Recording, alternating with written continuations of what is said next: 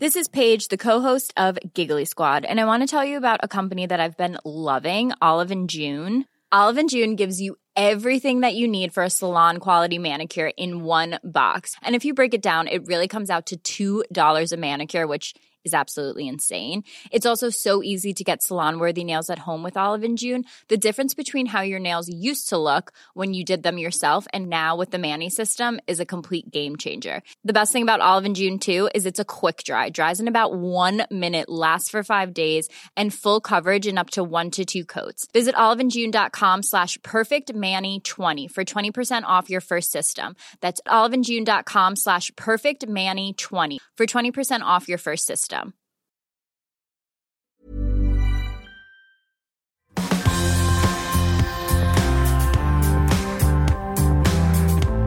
Hi everyone and welcome to My Millennial Money Professional. My name's Dev Raga and in this episode we have a very special guest. We have Owen Rask, the founder of the Rask Group. Welcome, Owen. Thanks for having me, Dev. Really appreciate you inviting me on the show. Now, Owen, I've been a follower of Owen for a number of years now, and really from a financial literacy point of view. And I think he's an educator, he's a business owner, he does podcasting. There's so many things that he does. So I'm really keen to pick his brain about some of the basics of financial literacy and investing, and also some about business valuation as well. Owen, you ready to go? Absolutely, man. Let's get started.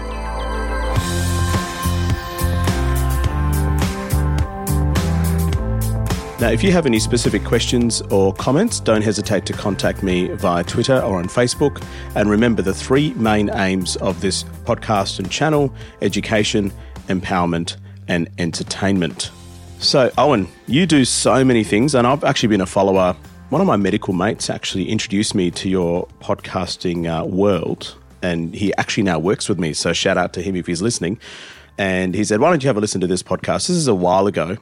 And I said, okay, well, give it a shot. And I particularly listened to your financial podcast called the Australian Finance Podcast and also the Australian Investors Podcast. So you do so many different things. So perhaps just give us a bit of an introduction as to how you got started and where you are today. Sure, mate. Yeah, so once again, I really appreciate the invite. I don't come from a finance background or family or even a white-collar family, so my background's in blue-collar, grew up on a farm.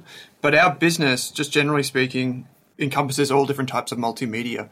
So if you think about whether you're reading news or ASX company updates, whether you want to learn about personal finance and budgeting, right through to like the hardcore deep dives on investing and valuation and those types of things, you can come to Rask and you will find a home that is hopefully as independent as we can be and impartial to a lot of the things, but importantly, long-term focused and optimistic is how we try and deliver every piece of information. Obviously, sometimes it's cautiously optimistic, but for the most part, optimistic. Right. And your background, when I sort of read up on your bio, you actually worked for Motley Fool and another company, which I haven't really heard of, called Zenith Investment Partners. So your primary motivation to start Rask, was it more to sort of, deliver financial education, and then that sort of branched out into all these other avenues of doing that? Yeah, so I grew up in Melbourne's outer east. I spent time between my family farm, which was about 10 acres. It's not as glamorous as it sounds, was up in the Dandenong Ranges, just bordering on the Yarra Valley.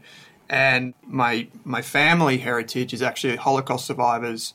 And so we had a big family contingent in Dandenong, which for those people who don't know, in Dandenong, which is Melbourne's like southeast, is like traditionally quite a lower socioeconomic area. So I had like these two worlds that I was constantly bouncing between. But I ended up starting Rask ultimately because of, I guess, a lot of insecurity about money, a lot of anxiety. I think I've said it before that the reason I started Rask and the reason that it is what it is today is from that insecurity and from that anxiety. And we do these things regularly called Rask Treats, which is just a play on retreat, where we go to, as a team, just a place where we can kind of switch off and just talk about our company, our business, our vision. And one of the things that we do there is we just make a 5-minute presentation on a topic that can't be related to finance. And so we have people talk about the world of bees, chimpanzees, how to respond to a snake bite, just totally random stuff. And it's a chance for everyone to kind of be vulnerable and introduce themselves. And one of the things that I spoke about was how my anxiety actually gave birth to the company. But if we just back up a little bit, out of school, like I had a lot of insecurity about money, which I mentioned. And I think for the most part, I was just trying to run away from a lot of the issues that were at home with a broken family and whatever. And one of the things that I ended up doing after school, which not a lot of people know about, is I got into this Special Forces Direct Recruitment Scheme, which is it's obviously with the Australian Defence Force, and it's the only pathway to the Special Forces from civilian life. So I was lucky enough to get into that. And had it not probably been for my partner now, I probably would have stayed in that life and become a commando in the ADF. But I came back and I was pretty lost with what I wanted to do after the army. So I studied social science, economics, technology, all in my undergrad. So I had this kind of like well-rounded education, like a classical education, you could say. Not through, like it was just through, I guess, accident, but it turned out to be a fantastic way to think about investing. But I began work with the Motley Fool basically when I got back from the ADF, just in a part-time capacity as a contractor. Was there for 5 years.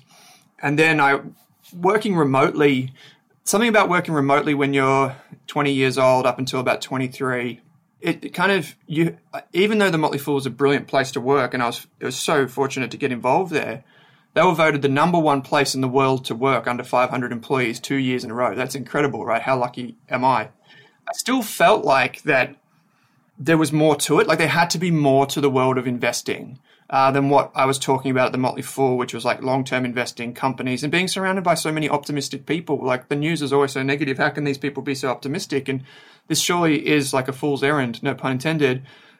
So I ended up working for a company called Zenith Investment Partners for a brief while. And if you think about what the Motley Fool does, where it entertains and engages direct investors in the stock market, it's probably the biggest in Australia still.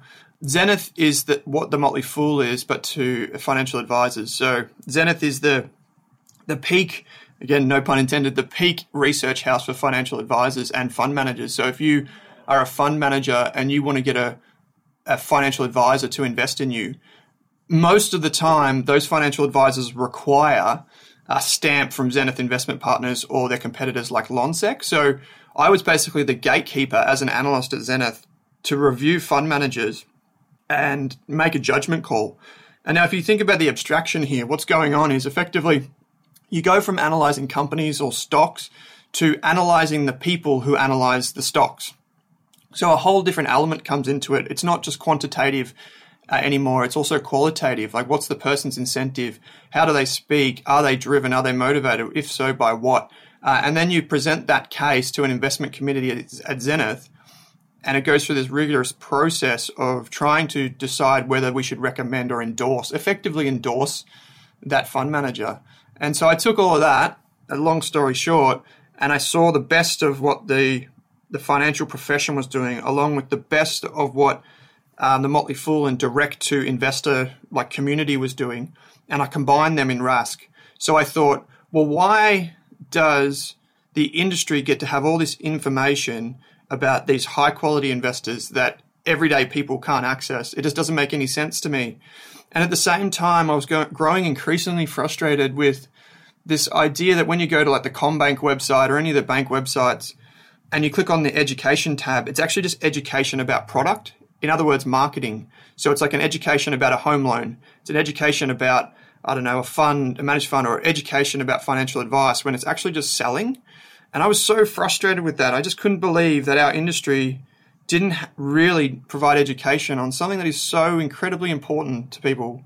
So I took what I knew from the Motley Fool and I took what I knew from Zenith and started doing education, pure education. So no conflicts, zero anything, alignment with anyone, and just started with a designer that I had working with me at the time to create educational videos. And through a bunch of trial and error from 2017 till today, we now have over 200,000 people that tune into the Rask network.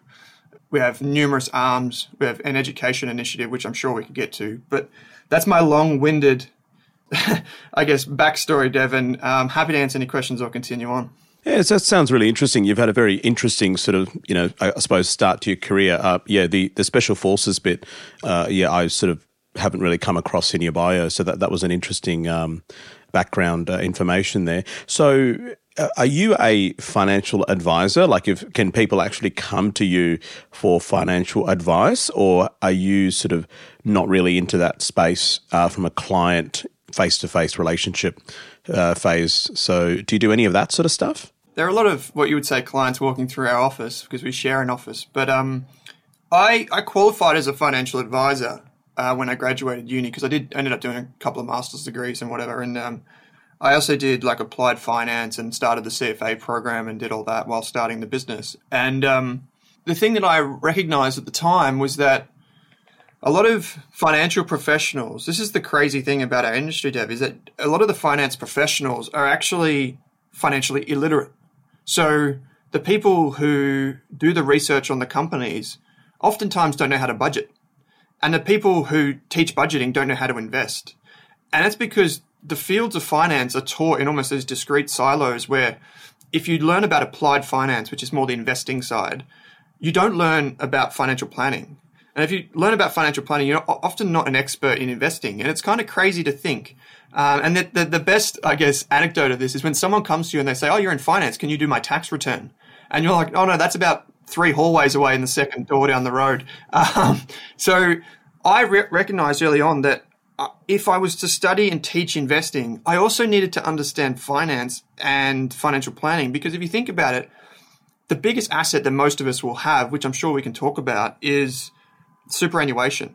And so that's an investing product, but it's actually joined at the hip to personal finance because it's basically the backbone of our wealth creation. And so you have to understand both of those elements.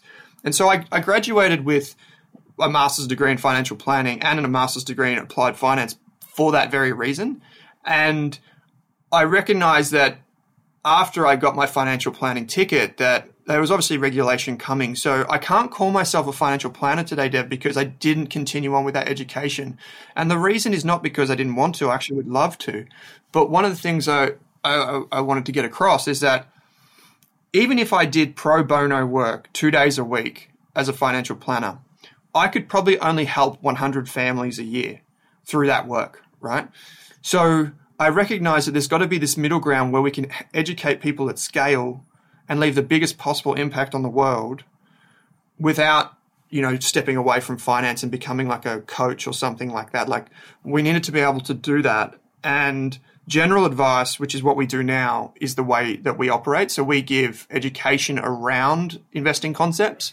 But I think in listening to some of your recent episodes and speaking with you previously, I know that you have a lot of people that listen to this show that are what we would call high net worth individuals that have big incomes and big portfolios. And so we have that too on our podcasts, in fact, thousands of them.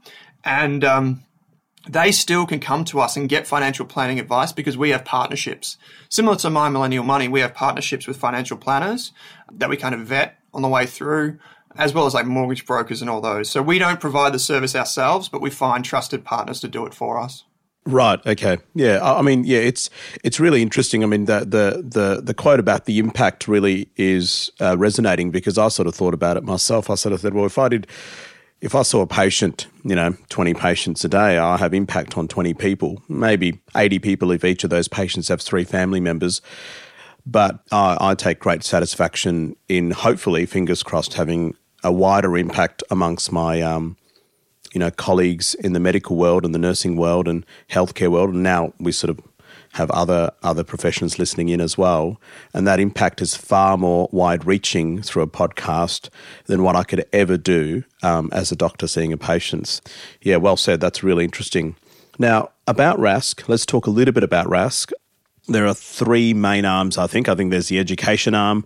You've got the media arm, which is your YouTube and your sort of podcasting platforms, and you got the Rask core, I think, which might be sort of associated with the hardcore sort of investors. Can you tell us a little bit about each of these arms and what their function is? Yeah, sure. So when I set out to think about the company overall, I thought, like, what are the foundations of financial literacy? And I mean, there are many of them, but if we just take like the education. People need to be informed. They need to get lifelong learning. The old parable is like, teach a man to fish, feed him for a lifetime, right? So we wanted to be able to do that. But obviously early in our journey, we recognized that just providing pure financial education is very hard commercially. So if I, for example, wanted to create like a video series or some educational courses, oftentimes if you were trying to sell them to superannuation funds or to financial advisors to say, here's like conflict-free education, you can give this to your clients or whatever, they would want to white label it. They want to put their own voice on it and put some marketing into it to get the ROI. So I recognize that we needed another way to provide education at scale. But basically now we've done that. We can provide mostly free education on our Rask education platform. And our mission is to get to 100,000 students. Now, you might be thinking like, well, why is it free? How do you do that? And basically what happens is the economics of it is actually quite stark. We make on average $4 per student that we enroll, which is nothing, right? And that comes from a few students wanting to go deeper and deeper and deeper in their financial investment education, and then most people not paying a cent. And so our mission is to get to 100,000 students in the Rask education platform. And we do that through partnerships. For example, we do all of the Equity Mates community courses. We do courses with the Australian Shareholders Association. We do courses, one coming out as this podcast goes to air, which is Investing with Queenie, who's Australia's biggest finfluencer. So we have all of these educational partnerships that help us bring people into the ecosystem and drive that message home that people should and can get access to financial education for free or mostly for free. The second thing is that we have our media business, which is primarily driven by podcasts, but for the most part, it's actually just everything. So we do print, we do podcasts, we do videos like on YouTube, as you said, we do basically everything. And here we get about 150 to 200,000 either viewers or listeners of our podcasts. And we also get about 100,000 readers of our articles. And so if you think about where people should get trusted information on investing or financial concepts, it's probably the government organizations like Money Smart, ASIC, ATO first, but then you want organizations that break down the jargon, and that's kind of where we sit there for information. And finally, in our Rask core business, this has taken a few steps over the years, but in a different direction. We originally started this as more like value investing principles and how to value companies and finding the best companies. Like I ran a team of analysts, brilliant analysts that worked with me. But more and more we've transitioned that towards ETFs and low cost investing, because one of the things that happens, Dev, is that as your audience grows in size, the bell curve stays the same. But what happens is there's more people under the bell curve. So if you have 1,000 people, say like 1,000 members in your investment research service, and in the tails you might have 5 people. So 5 people get a really bad experience, 5 people get a really good experience. The problem is as you scale that and you go to 100,000, well, maybe there's thousands of people towards the tail and there's thousands of people towards the other tail. And as that gets bigger, your impact becomes more profound. So you can have more negative consequences and more positive. But if you move further to the average, as in like towards passive investing, low costs, recommending people invest in managed funds as opposed to direct stocks for the core of their wealth, the chances of us having a negative impact is very low. And so we've transitioned it away from direct stocks towards more ETFs. And we say to people, we want to help you manage your core wealth. So ETFs, managed funds, LICs, listed investment companies. And sure, we'll give you information about companies, but we don't want you to invest all of your money in that. So we say to people, probably like a happy medium for a lot of people to scratch their itch of value investing is probably like 80% in your core portfolio and then 20% in the stocks or the cryptocurrencies or the speculations that you want to take bets on. And that way we find with people they can make the best, call for themselves, both in terms of the intellectual curiosity of direct stock investing, while also making sure they've got a pretty bulletproof plan B, which is a core portfolio. So that's how the 3 pillars come together. I'm so glad you asked me questions about this, Deb. I've never been asked about this because most of the time people are overwhelmed by what we do because we do so much. People don't know where to start or which thread to pull on. But for the most part, those are our 3 pillars: education, news and information, and our investment research. Yeah, I mean, I sort of learned quite a bit from your website. There's a lot of information there, and, I had to visit it numerous times to actually sort of break down all that information. So certainly plenty of free content as well, which surprised me. And people ask me this all the time. I mean, even with my podcast, and they say, why do you do it for free? Like, what do you get out of it? Well, I enjoy talking about money, and I enjoy generally learning about principles. And when I talk about it, I'll learn about stuff as well. So there's no real downside. It's really nice to see that I can, that you're offering free courses, because, it's no secret to get, financial planning or official sort of advice is not cheap in Australia. But, I fundamentally believe that education, and doesn't matter what education you do, it can be finance and economics, health, whatever it is, I fundamentally believe that people should have access to information at the lowest cost possible, if not free. And it's nice to be able to, have someone like yourself on board to do that with written content, podcasting content, video content. So that's great. Let's talk a little bit about investment philosophy, moving away from Rask, your own sort of personal investment philosophy. You did mention in your sort of education arm, you're sort of moving away from sort of direct stock investments into more ETFs and index funds. And for those of you that know me, I'm like the biggest geek when it comes to index funds. I don't do any direct stock investments. I don't have an itch. I don't want to scratch it. I don't want to know about it. I'm too boring. So what's Owen's investment philosophy in your personal life? Is it sort of very similar, or do you sort of have that sort of core and satellite portfolio approach? Or Yeah, so I do use a core and satellite approach, but I would probably differ from your statement there, knowing what you just said, taking that on face value, in that mine is probably a little bit more technical than that. So if I had to choose what everyone listening to this could do between active or passive, I would say passive, but we don't have to make that choice. I think people in finance often present you with false choices. Do you want dividends or do you want growth? Do you want high quality or low quality? Do you want cheap or expensive stocks? Do you want active or passive? And the reality is you do not have to choose any one of those things. And so you can have them all. And at the end of the day, I firmly believe that there are times when active management probabilistically should outperform passive management. And I think it's important to take in context too that over the past 20 to 30 years, when a lot of this financial literacy has boomed, we've had falling interest rates. And so basically what that has meant is that like a lot of the investment classes like property or shares have benefited artificially from lower interest rates. And I don't want to get too geeky, but what it basically means is like long duration assets, so long dated assets like shares or bonds or property have increased in value, and people felt like they were mastering investing even though they're not doing necessarily anything. I think Morgan Housel said something to the effect of the best investment strategy is to be born during a 30-year declining interest rate environment. But for my investment philosophy, I basically say that the core of my portfolio is going to be low cost and diversified. And most of the time that's passive. But I'll give you an example of one investment that we have that's active inside our core portfolios at Rask Core. It is the Fidelity Global Emerging Markets Fund. So people mistakenly think that this is an ETF. But if you look at the ticker symbol for FMEX, or the name for that ticker symbol, you'll find it in your brokerage account. It's actually an actively managed fund of 40 stocks or so from emerging markets.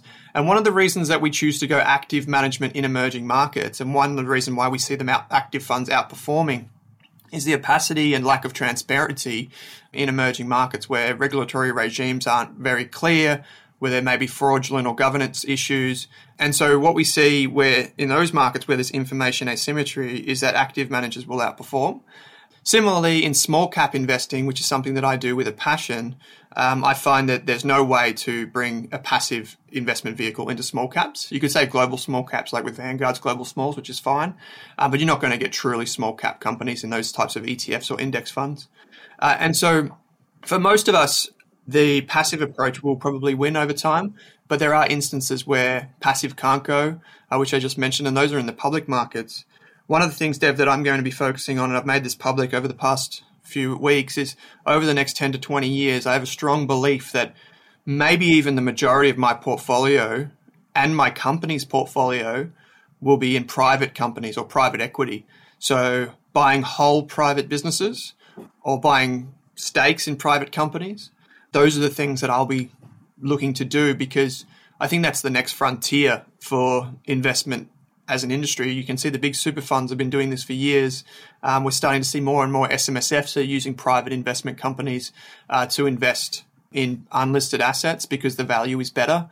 And basically what happens, Dev, is like, in my opinion, anywhere there is like a frontier. So if you think about like private markets, this is a market where it's kind of like you can go and buy your local laundromat or a supermarket or something like that. You're going to get, if you work hard enough, you're going to get much better value. And sometimes the quality companies, they're just as quality as the publicly listed companies, but you'll get them cheaper simply because no one is going there. And over the next 10 to 20 years, I firmly believe that all of the big technology, like financial technology companies, all of the big investment houses are going to move closer to that, because this is an area where there's still information advantage, there's still analytical advantage even, and there's very poor data. And so I intend to spend a lot of my time there. Day to day, and Glenn James will probably say something similar, I automate basically everything.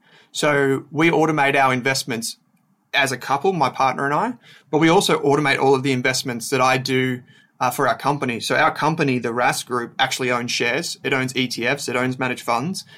And we basically take our operating business, which is our company that provides education, courses, memberships, sponsorships of podcasts, events, all of the partner things that we provide.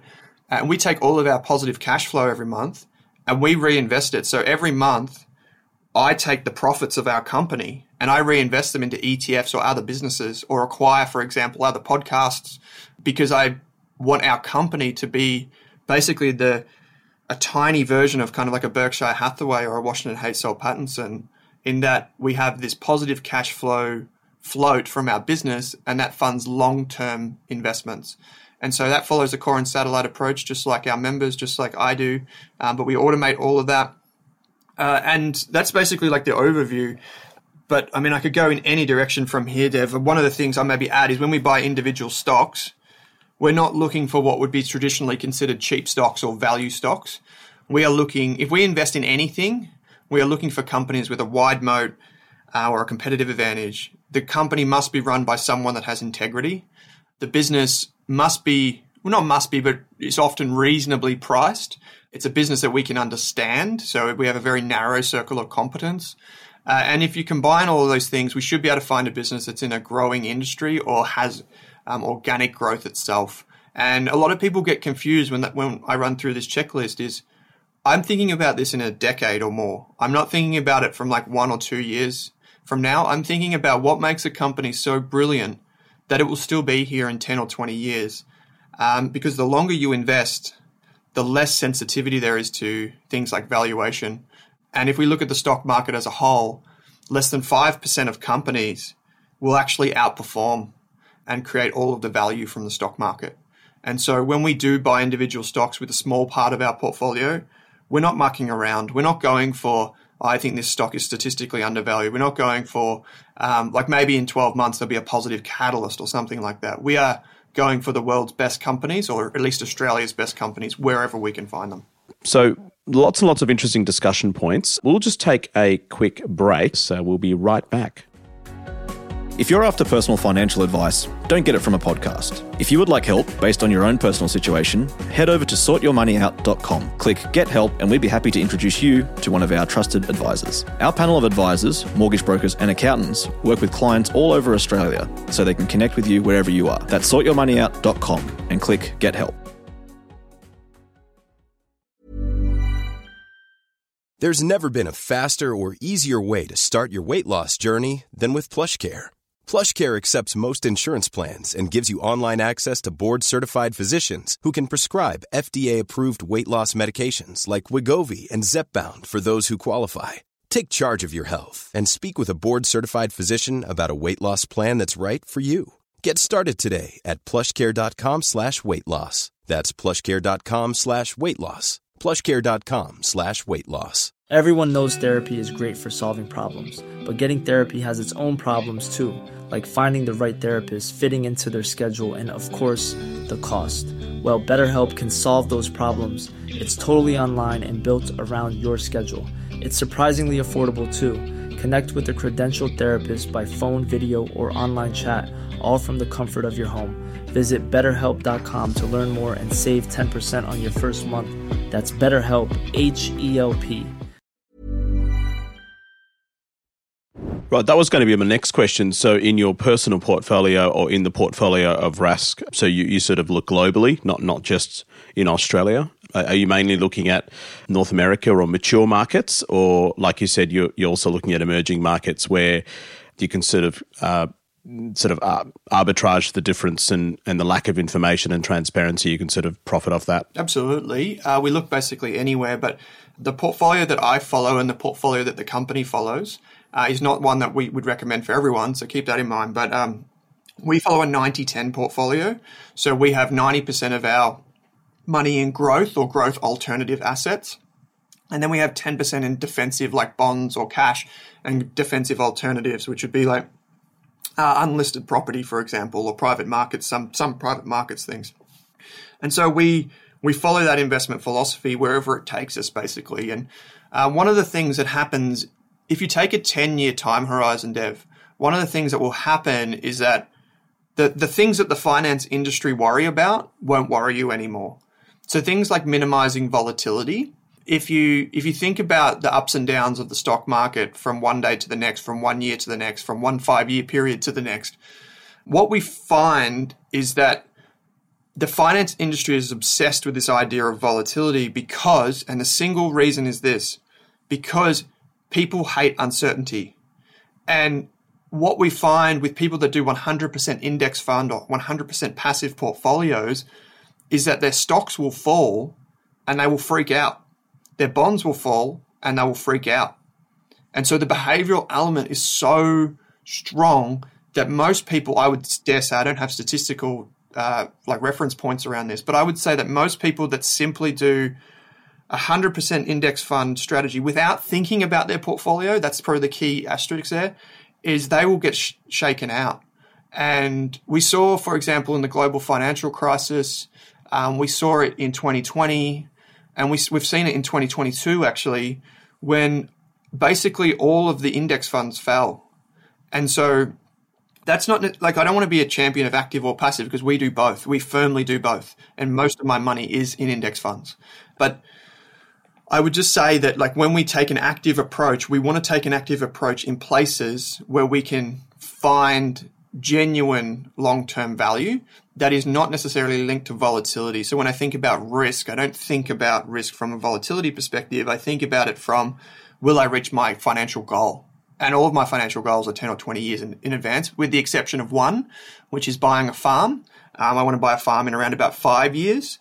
And so anything of, say, like 5 years or less, there are only a few things that really matter, and that is saving as much money as you can, investing as much money as you can early on, because that's not really a long enough amount of time for money to compound. I mean, it can, but there is so much uncertainty into 1 3 year window that you may as well just guess and just throw like a pin the tail on the donkey kind of thing. So in terms of where we invest, we'll go anywhere to get the right exposure to fit that 90-10 portfolio. If we're looking at individual stocks, I'm fully aware, like I'm cognizant that the bigger the company and the bigger the kind of market that you're looking in, the more competitive that industry will be. So, and amongst analysts, so the chances of you finding undervalued companies is very slim. The only way, for example, if you're looking in the S&P 500, which is America's top companies, I believe it's very hard to have a variant perception over 1 to 3 years. And if you look over 5 years, more than 50% of the returns that you achieve from individual stocks is actually driven by change in sentiment. So it's actually driven by like things like price earnings ratios going from 5 to 10. So just stretching the valuation rather than the company fundamentals. So there is one behavioral advantage in investing in large cap companies, which is time horizon. But for the most part, if your method of investing is like quantitative, you're not going to make a lot of money investing, I don't think, in North America. Same with Australian blue chips, like in the ASX 50, maybe in the ASX 200, you'll find opportunities, or further down. And so all of this should be taken in context, Ev. If I stop ranting, get back to your question, is that 95% of my personal net wealth is in the company that I run. So I am extremely thick-skinned and able to tolerate volatility because I have a long-term horizon, and most people aren't suited to that, is probably what I'm getting at. And that's why the financial profession caters to those people. So it's just sticking to the theme of investment, and you did mention about automation. I'm a big fan of automation because otherwise I'll just forget. And I know some people say that they like to, manually invest every week or every fortnight. I mean, it just wouldn't work for me. And I think majority of people life would happen, and then they'll miss the investment opportunities, and then they'll just sort of miss the boat. So automation, I think, out of all of the things that I do, I think automation is probably the single most important thing that I value so much, that I don't have to worry about market volatility. I don't listen to the news very much. I don't watch TV very much at all. But really, really important that the listeners sort of understand what Owen is saying, that even he, as a sophisticated, advanced, knowledged investor, automates his investments. So it's probably the number one thing that's advantageous. In terms of property, what's your view on property in Australia? Given that, I mean, you're a millennial. My understanding is you own your own home, so you've bought your house, which is a pretty big achievement anywhere in Australia, let alone Victoria. So congratulations. And I think you might have bought, like, in the last few years, if I'm not mistaken, following your podcast. Is that right? Yeah, that's correct. We bought the day before stage 4 lockdowns in Victoria. What's your view on property in general? I mean, where I am, which is sort of in Melbourne East, I just don't see the crash that everyone's worried about, and which kind of worries me because, as a society, I think housing security is a really important thing. And it just really worries me that the home ownership is slowly but surely getting out of reach. Is that something that worries you as a young person and as an investor? Yeah, it does, because it worries me from the perspective of inequality.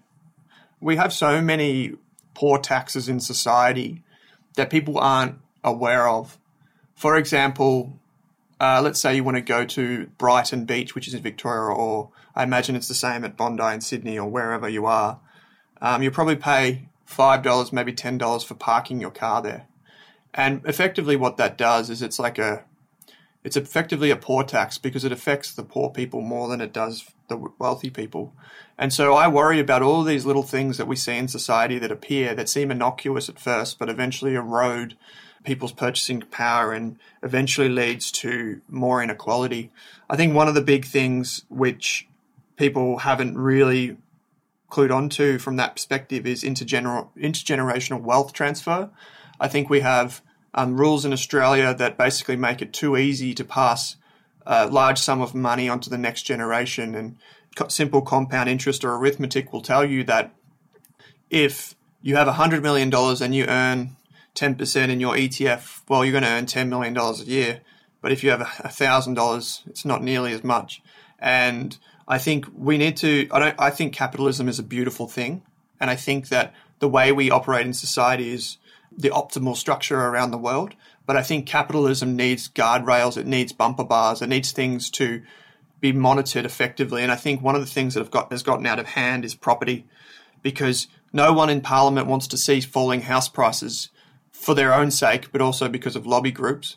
While at the same time, being able to put a roof over your head is so fundamentally important to our way of life that I just can't believe that we've got to this spot. Now, it's easier for me to say now that I'm a homeowner and I bought, a property. I actually made a choice earlier on, Dev, in my early 20s. I could have bought a house when I was about 20 years old, or maybe even probably 20 years old, because I'd worked my butt off and I'd saved a lot of money. But instead I took my $100,000 and I started the business. And so That was my choice because I believe that productive assets like companies are far better investment if they go well than a property could ever be. That said, once you get bigger with once your portfolio gets bigger, property is a fantastic wealth vehicle, even if it's just a holding vehicle. If you just park money in a property, pay the holding costs, and then hope to exit sometime in the future. But what I would say for investors, generally speaking, is that I don't buy into a lot of the doom and gloom that say like Chris Joy or the other so-called property economists would have us believe. I just don't think that that's a thing that people should be worried about if they're the masters of their own capital. So if you are not worried about the bank pulling the rug out from underneath you, I don't think you should be worried about potentially falling house prices in the short term, because it comes back to my volatility comment from earlier on that it's really only the long term that counts, and that's not an issue for me. But what I would say is that to solve the crisis, the only thing that I can think of, if I just give my 2 cents, and I'm not very knowledgeable in these matters, is that it comes back to supply and demand. A lot of the things that we do to try and solve the housing problem is just increased demand. We just give people stimulus and we think that will somehow solve the problem, when building costs went up 30% in a single year. And so, if we give people handouts, like I don't mean that in handouts like as in like support them. I want to support people, but if we give them handouts that are directly tied to demand, we're not going to have a problem that reaches an equilibrium. If I use some economics jargon, we're going to just keep inflating prices. For example, the first home buyers grant, right? That might be effective for the first couple of weeks or months that it's brought in. But if, say, there's a ceiling on the first home buyers grant of $800,000, just for example, then all of the houses that we're going to sell for $750 will just go to $800. And it just pushes up the barrier for the next generation or the next buyer that tries to come into the market. And I think the best thing that we can do as a society is increase supply. And that means supporting builders, supporting the construction industry to get more throughput. One of the things that I think that we'll see emerge over the next 10 years, Dev, is this idea for build to rent. I'm not sure if you've come across that.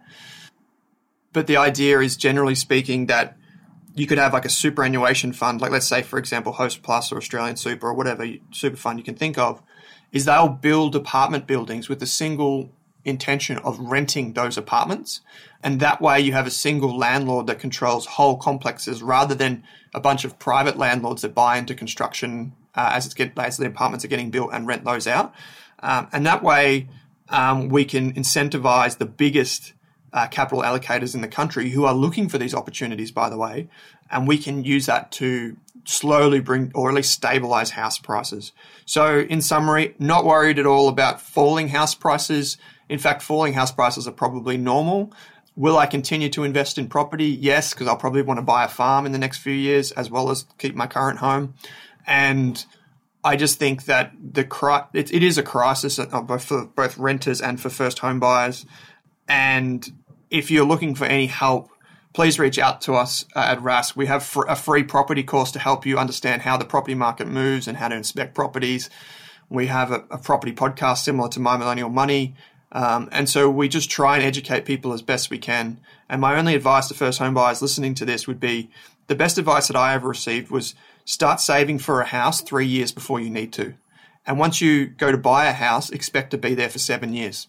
So those are the two numbers. 3 years before you need it, stay there for 7 years. And if you think about that, you're more likely to be less panicked when you save, and you'll give yourself, I guess, some credence, and you'll give yourself empathy, if you like. And if you have a 7-year time horizon, you probably won't buy an apartment. You'll probably buy a home, and that will probably be a better financial asset as well as a better lifestyle asset for you in the long term. Yeah, well said. Yeah, it just, to me, it's just staggering what's happening in property in Australia. And like you, I don't think it's going to go down over the long term. But I do worry, because I think housing security, you've got a young family, if you've got kids, I think everyone deserves the right to come home to a safe and secure place, have a roof over their head, and don't have to, deal with having to move houses every couple of years due to rental crisis or landlord issues and all that sort of stuff. Now, before we take a break, one last question. Superannuation, you did mention that was the biggest sort of wealth tool that we have in our arm of tools in terms of building wealth. What's your view on the recent proposed changes for those people that end up having more than $3 million in their super account? Because what's interesting about the whole saga is that it affects 0.5% of the population, but it was sort of in the media cycle for a while and people are really worried. I got a lot of people sort of, contacting me about concerns about that. What's your view on that, about superannuation? Are you worried that it's going to be more taxes? Oh, yeah. I think that we can just expect more. Like, if you think about a government cycle, it's 4 years or whatever, and you think about superannuation, most of us have about 30 years before we'll touch it. In 1 year, a few years ago, I can't remember which year it was, I think I counted 16 changes to superannuation or tax around superannuation. 16 changes in 1 year. And so I made a conscious decision quite a few years ago that although I would use superannuation as a wealth vehicle and my employees will get paid above average superannuation contributions, I would not use it as my primary wealth vehicle for this very reason. And so I think most financial advisors who had that kind of 10, maybe 20-year time horizon should have been giving you that advice to avoid overly relying or over-dependence on superannuation as a system, because it's just a gigantic honeypot. And we've got Winnie the Pooh every 4 years coming along and dipping their fingers in to try and take a little honey from it. And so I think that over time, the system is beautiful in terms of like it's dollar cost averaging for you. But over time, I think what's going to happen is we're going to see an equilibrium between what's inside super and what's outside super, meaning that the benefits of investing in super will probably slowly come down towards a level where it's similar to investing in your own name. And I think, there's a bunch of different things that come out of the recent news. You mentioned it's very small, size of the cohort that it affects. It's very newsworthy. I think a lot of the basic way it goes is an industry report comes out. The media takes the most inflated or extreme view of that finding from that report. Politicians react to that news, and then regulation is brought in that affects more people than previously thought, and they look like they're doing the right thing to save the budget. But at the end of the day, a lot of these things, in my opinion, are often incorrectly executed. I think it would make sense for me to just have a progressive tax rate on superannuation, just like we do with income, rather than or some sort of artificial level that also includes unrealized gains.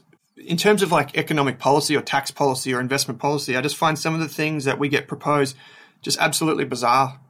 I'll give you an example. I think the first home super saver scheme, if we're at the other end, which is where you could use superannuation, you could voluntarily put more money in and then you could get money out within a certain window to buy your first home. I think in theory, it's a great idea. Well, why don't we let them use super and you can get an assumed return for that? But also, it's incredibly complicated. You basically need to see a financial advisor to get the benefit of it. And so we have these ideas, and in principle or in theory, they seem like they're the right thing. But in practice, they're just, it's confusing to say the least. And I think for the most part, people would be better off trying to build out wealth outside of super while also being mindful of future changes. And there are some alternatives that we don't necessarily recommend, but just some things that people should look at if they're in that bucket, which is you could look at insurance bonds or investment bonds. So there are providers of this. This was actually the most popular thing before superannuation. It's basically the same concept where you've got a separate tax structure or separate tax entity where the money goes into the insurance or investment bond. It's held in there, and then it's invested in things like managed funds or ETFs. There are fees that come with it. And then after 10 years, it can be tax-free. But then you can also have companies that are set up for the purpose of investing. So if you wanted to set up a company, you could do that. If you have a family trust where you've got your partner who has a lower taxable income, maybe their tax rate is lower, so maybe there's an opportunity to send money to them if you do consulting. You should also be aware of there are some tax regulation around that. So make sure that you speak to your tax agent or your financial advisor before you set one of those up, because that would be really important to get that right. But there are alternatives. And I just think in summary, mate, as a general rule, I think superannuation is a fantastic vehicle. And I think it is the closer you are to retirement, the more important it is to maximize your contributions. Conversely, the further away you are from retirement, the more mindful of the risks that you should be aware of, and I think the more weighting you should place upon them. Yeah, legislative risk in super is quite immense, but I agree it's literally free money if you're sort of reaching that sort of above 40, 50 year of age. Absolutely. In terms of maximising super. Lots and lots of interesting discussions. You sort of mentioned about, setting up a company for investments for those people affected by that sort of above $3 million super cap tax, whatever, which of course is not official advice. There's a lot of chatter amongst listeners who've contacted me, and that's kind of this sort of kind of the way that they're looking at, don't put too much money into super because who knows what's going to happen in the next sort of 10 or 20 years to set up a company and have an investment company because you've got a flat tax rate of 25 to 30% anyway, which is very, very similar. Now, this is turning out to be a pretty longish episode. We've got a lot more questions for Owen coming up, so we might stop right here and call this the end of part 1. And in part 2, we'll continue the conversation with Owen Rask from Rask Finance Group. Now, if you have any questions or comments, don't hesitate to contact me via Twitter, and please leave a 5-star rating on the podcasting platform that you may be using. Apple Podcast is the preferred platform, but you can use any platform, or even leave 5 stars and beautiful reviews on all of the platforms. That's even better. A lot of thought and effort goes into these episodes. And remember, until next time, my name's Dev Raga. This is My Millennial Money Professional. Please stay safe.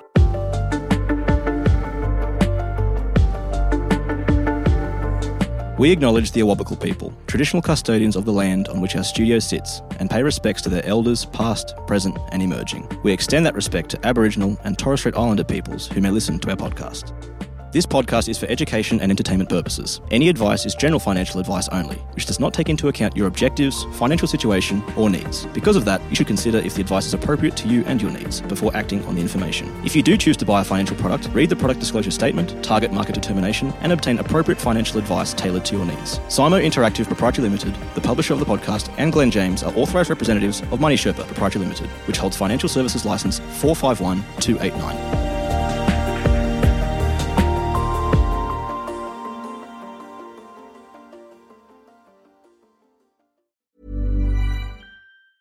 Mom deserves the best, and there's no better place to shop for Mother's Day than Whole Foods Market. They're your destination for unbeatable savings, from premium gifts to show-stopping flowers and irresistible desserts. Start by saving 33% with Prime on all body care and candles. Then get a 15-stem bunch of tulips for just $9.99 each with Prime. Round out Mom's menu with festive rosé, irresistible berry chantilly cake, and more special treats. Come celebrate Mother's Day at Whole Foods Market.